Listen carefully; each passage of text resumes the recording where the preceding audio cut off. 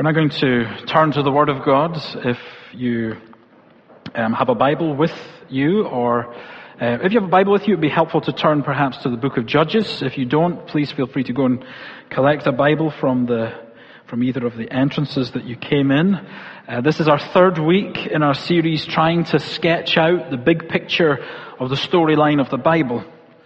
And in order to help us, we've been considering the theme, as I mentioned already, of God's kingdom, and using a definition of God's kingdom which has been borrowed from someone else.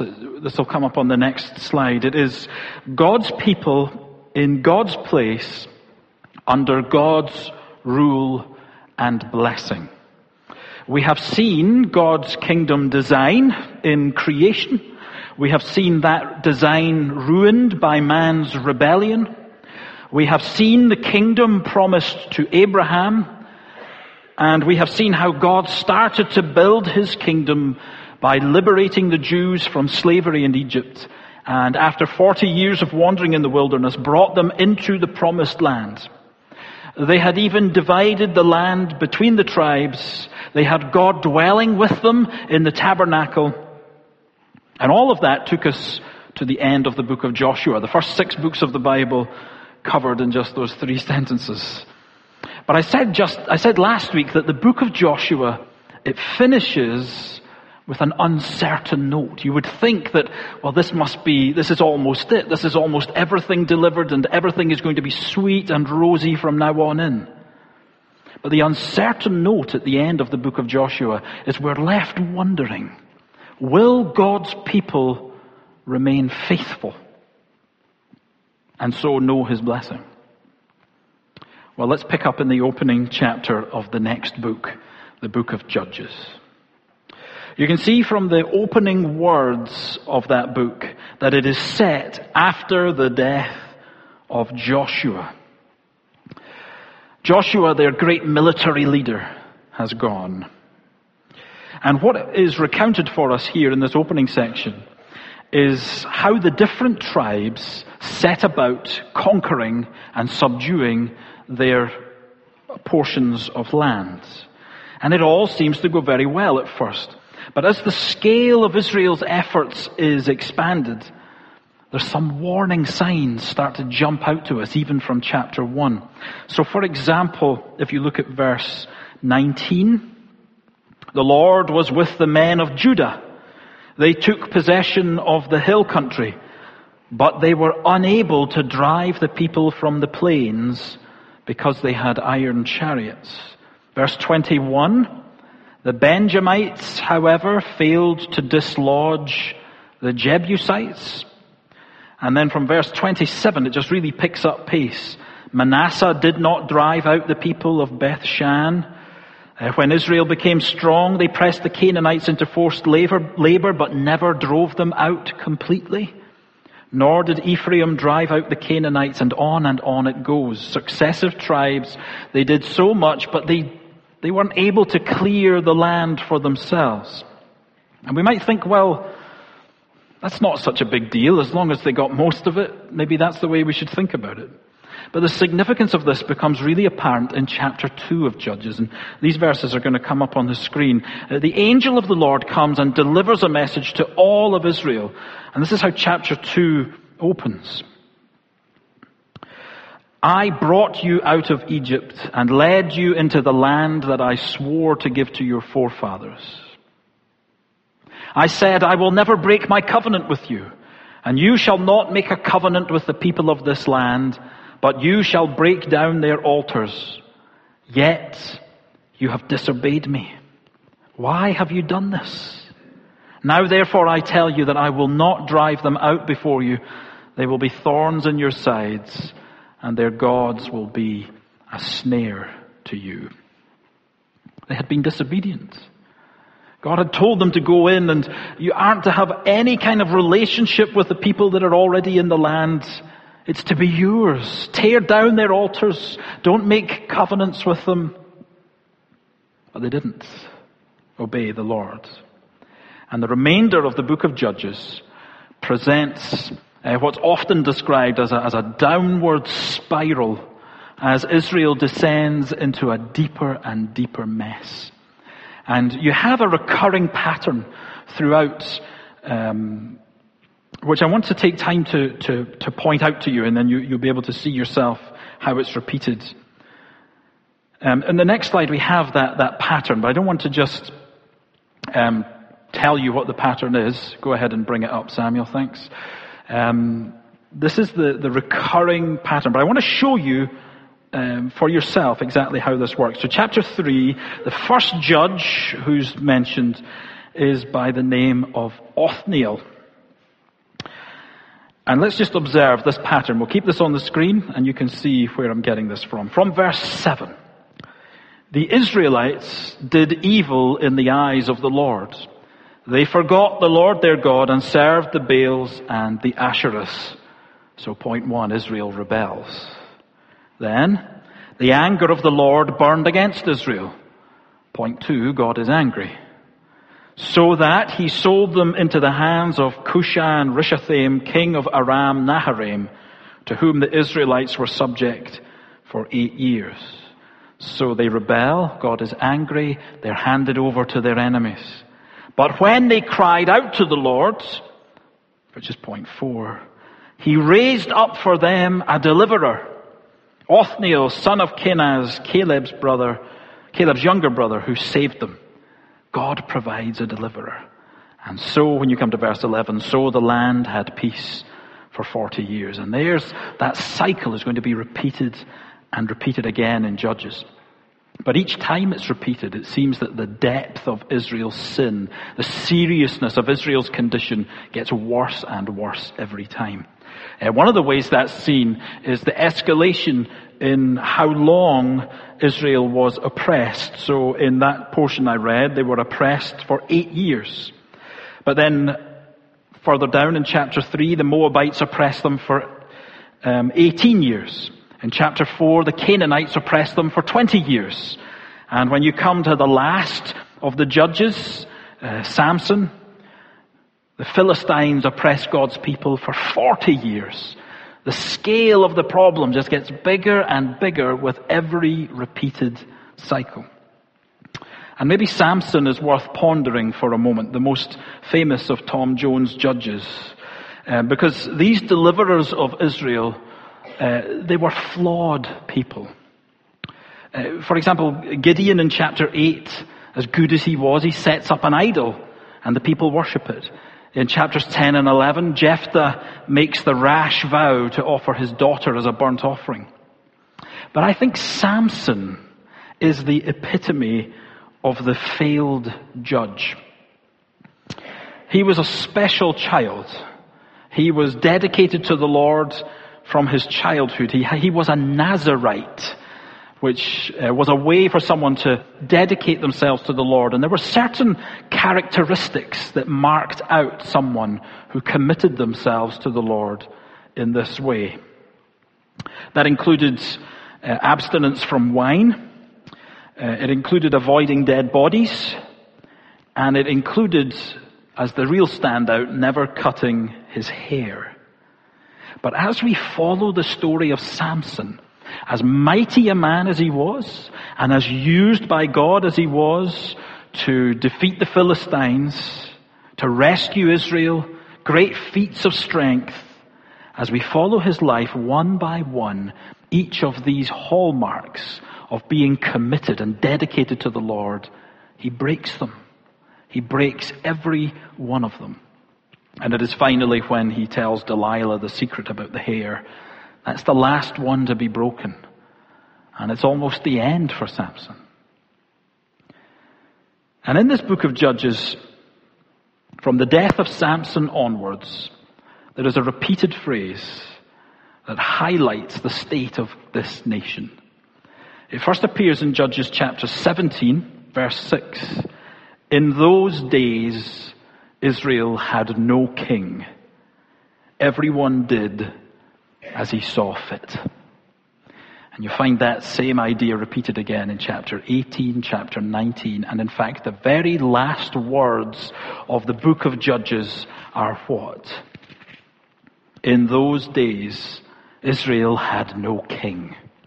Everyone did as he saw fit. It is a picture for us of lawlessness. It's a picture of anarchy in the nation. It's a picture of God's people breaking God's covenant. But despite this tragic time of decline for Israel, you come to this point in your Bible, and there is great hope in the midst of it all. Because immediately after the book of Judges, there's a small book that you could easily just skip over. And in fact, to get the narrative story of the nation of Israel, you would be tempted to skip over the little book of Ruth. But it's an important book. You look at the first verse of the book of Ruth, and we see that it's well placed in our Bibles. In the days when the judges ruled. This short book, it's set in this difficult time, the time of the judges, this time of lawlessness and anarchy. And it's a book, as you start to read it, that opens up with great sadness. Naomi and her husband take their 2 sons to the land of Moab in order to find some relief from the famine. But no sooner do they arrive in Moab than Naomi's husband dies. And there she is in a foreign land, left with her 2 boys. Her 2 boys marry Moabite women. That is, women who are not from the children of Israel. And after 10 years in Moab, both of Naomi's sons die. And here's Naomi left with her 2 daughters-in-law. And Naomi determines that she needs to return home. She's going to head back to Bethlehem. And she encourages her daughters-in-law, go back to your own homes in Moab. You stay there. I'll head back to where I'm from. But one of her daughters-in-law refuses to leave Naomi. Her name is Ruth. Listen to her words. These will be on the screen, but you'll find them in chapter 1, verse 16. Don't urge me to leave you or to turn back from you. Where you go, I will go, and where you stay, I will stay. Your people will be my people, and your God, my God. Ruth becomes a follower of the God of Israel. Though she is not an ethnic Jew, though she cannot claim to belong to the 12 tribes of Israel, she comes to Israel to serve the true God. The story unfolds that the misery of Naomi's situation, that of seeing her husband's family line come to an end, that whole situation is redeemed by a man named Boaz.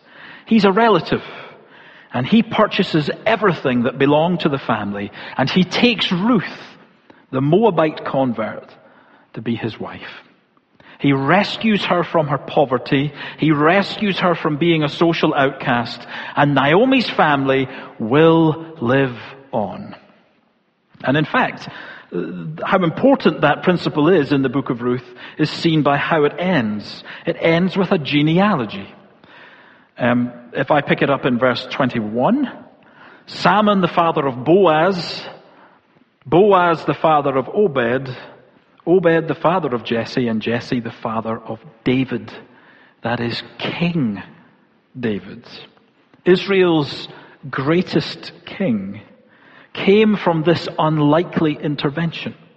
It came from the line that includes this foreign girl from Moab.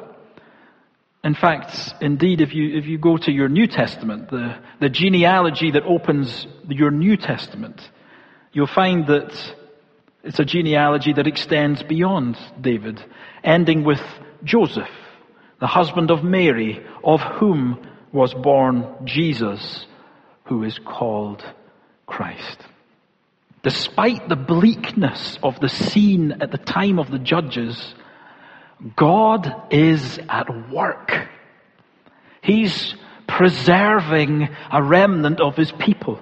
He is preserving the godly line that is ultimately not only going to lead to King David, who we're going to encounter in a moment, but it's going to lead to the Savior. God is able from the darkness of those circumstances, because of his sovereignty, to bring about something which will be for his glory And I think that should be an encouragement to us. We see so much of darkness around us, and we begin to wonder if we can expect to see God do anything. Even in the darkest of situations, even when there's no king in Israel and every man does what is right in his own eyes, God is at work. God is still sovereign. God is still able to save and to rescue. After Ruth, we come to the books of Samuel. And it's in the book of 1 Samuel that we see Israel transitioning from being what seems to be a disparate group of tribes into becoming a kingdom. That is, a nation with a human king. The central figure in helping them to make this transition is a man by the name of Samuel. Someone who was, again, singled out by God from his childhood. He was brought up in the care of Eli the priest. But the Lord called him to be a prophet and to be the final judge of Israel. And again, it's encouraging that God is evidently at work, because the scene into which Samuel enters is really a grim one. We saw that things in the book of Judges were bad. And here in the early chapters of 1 Samuel, we see just how bad. The Philistines, they defeat Israel in battle. And Israel's commanders come up with a new tactic to try and beat the Philistine hordes. But what they do exposes what is wrong in Israel. They decided that they're going to take the Ark of the Covenant into battle. The Ark of the Covenant was one of those key pieces of furniture from the tabernacle. It was placed in the most holy place. It symbolized God's presence. When God came to dwell in the tabernacle, this was his throne. And so the logic goes, if we take God's throne with us into battle, then we will be taking God with us into battle, and who could stand against us? Well, the Philistines showed them. In chapter 4 of this book, the Philistines crush Israel. They kill 30,000 men, including Eli, the priest's 2 sons, and would you believe it, they capture the beloved Ark. The very throne of God, they take away to their own land. It's hard for us to grasp just how earth-shattering this turn of events was for the Israelites. But listen to the reaction when the messenger comes back. This is in chapter 4, and we're going to read from verse 18. Samuel will put this on the screen for us. The messenger comes back and he delivers the news to Eli. When he mentioned the Ark of God, Eli fell backward off his chair by the side of the gate. His neck was broken and he died, for he was an old man and heavy. He had led Israel 40 years. I'm sure there's many lessons that you could draw out of that. But Eli had been told about his sons dying. But it was the news that the Ark of God had been captured that rocked him off his perch, and he died. And if you read on, you find that Eli's daughter-in-law was heavily pregnant, and that's the verse also on the screen there. The news sent her into labor, and she died in labor. But as the child was born, she named him. And it's this that sums up just how bad things are in Israel. She named the boy Ichabod, saying, "The glory has departed from Israel." So much hope, so much promise. God's people were in God's appointed place, but the glory of the Lord has departed.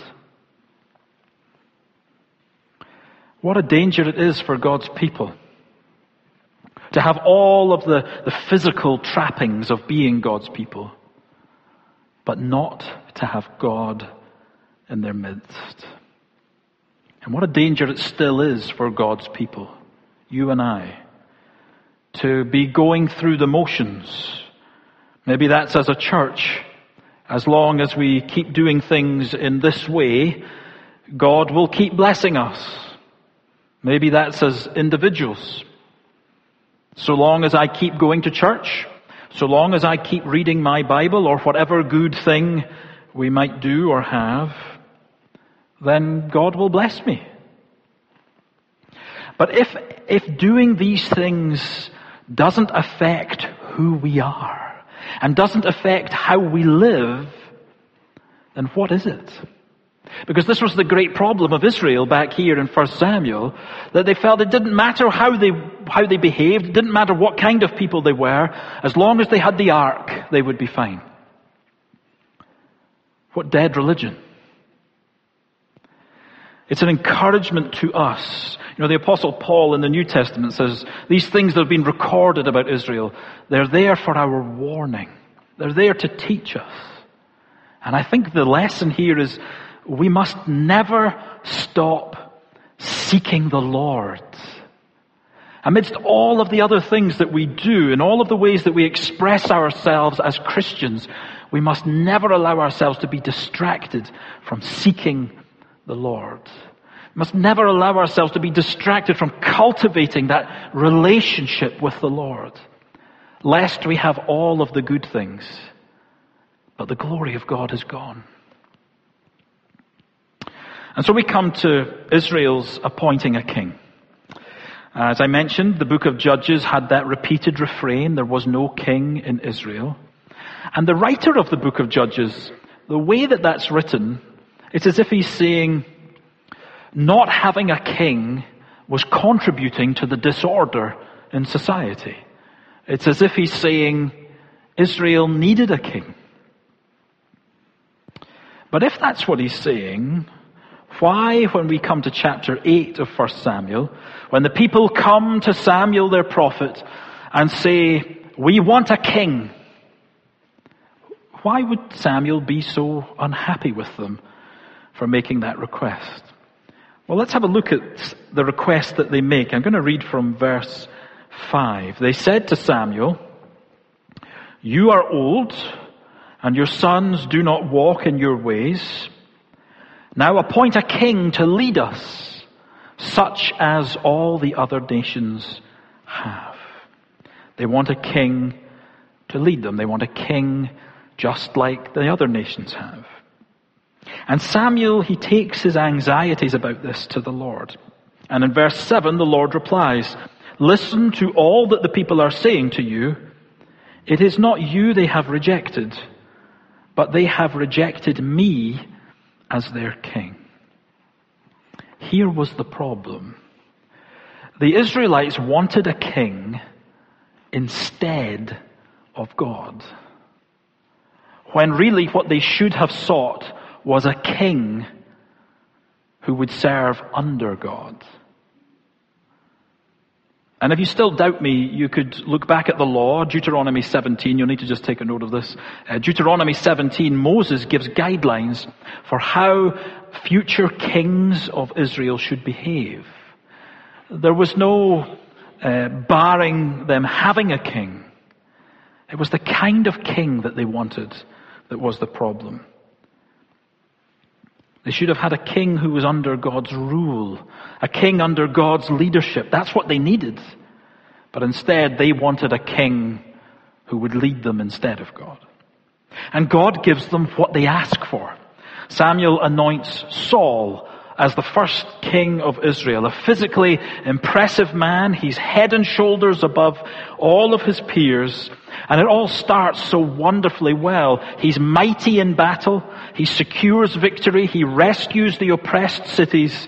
And he seems to have it all. He's the perfect king, so it seems. But there is something that this man utterly lacks. He does not understand what it means to follow God. And this is seen in a number of events that we might be tempted to think are quite minor failings that he shows. But they really do reveal a lot to us.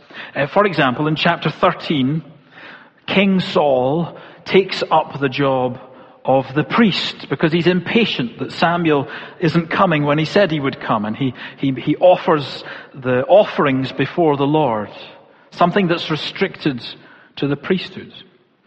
But then a couple of chapters later, chapter 15, God wants his people to be his instruments of judgment on the Amalekites. They are to utterly destroy everything that belongs to the Amalekites. Every human, every animal, every potential piece of plunder. It's all to be destroyed. Nothing left. But Saul and his men, they go in, and there's some things that they're just not willing to destroy. They keep the king alive. They keep the best of the livestock. And throughout chapter 15 of 1 Samuel, he keeps protesting to Samuel that, I have been obedient. I have done what the Lord said. I only kept these good animals so that I could make a sacrifice to God. And then came Samuel's famous reply. You find them in verses 22 and 23, which are up on the screen for you there. Does the Lord delight in burnt offerings and sacrifices as much as in obeying the voice of the Lord? To obey is better than sacrifice, and to heed is better than the fat of rams. Because you have rejected the word of the Lord, he has rejected you as king.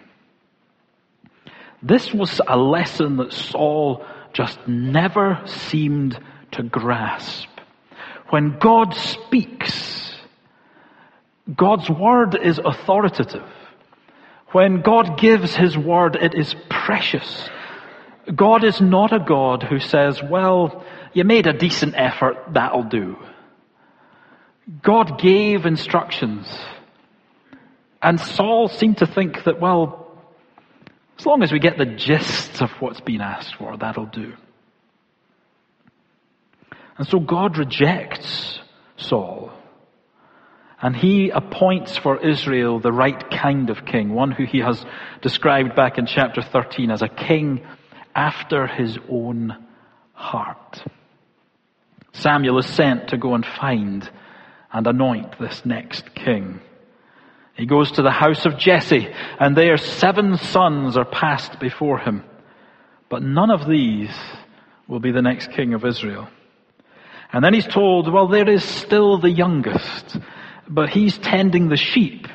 This youngest, seemingly most insignificant, seemingly least qualified, he's the only one left. But this is God's man. The Lord confirms to Samuel, this is the king.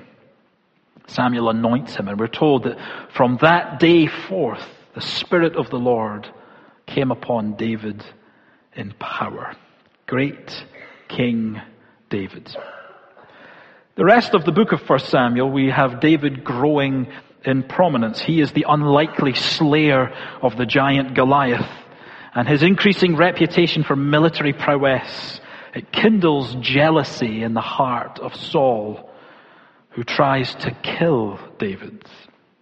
And the bulk of the rest of this book of the Bible, we have David on the run from murderous King Saul. And Saul is an increasingly tragic picture. He becomes more desperate. He becomes mentally unstable.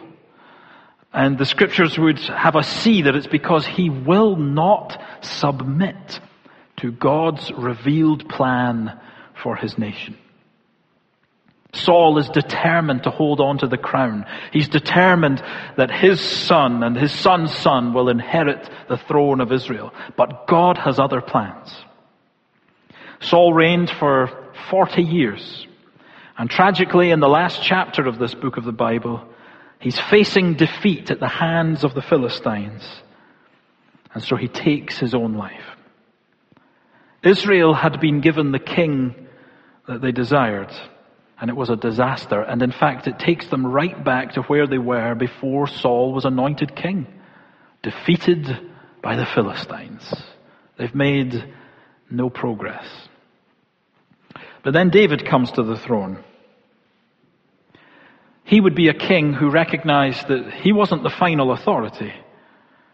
God was. He was under the supreme kingship of God. And the heart of this man is revealed quite early on.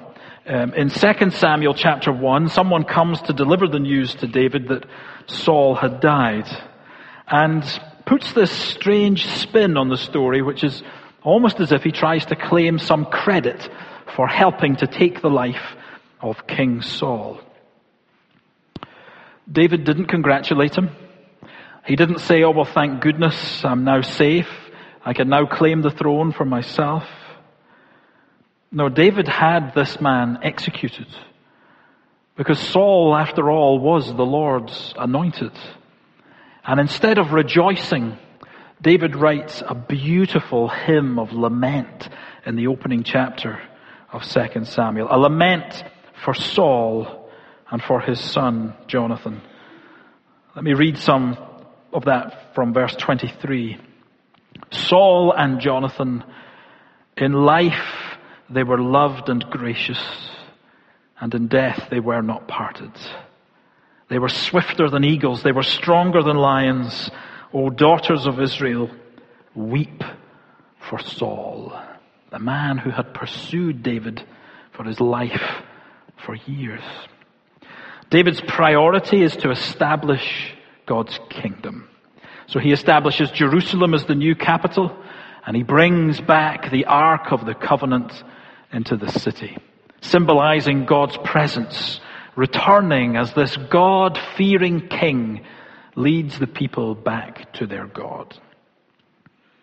David's heart was for God, and we're going to have to close by taking a quick look at chapter 7 of 2 Samuel.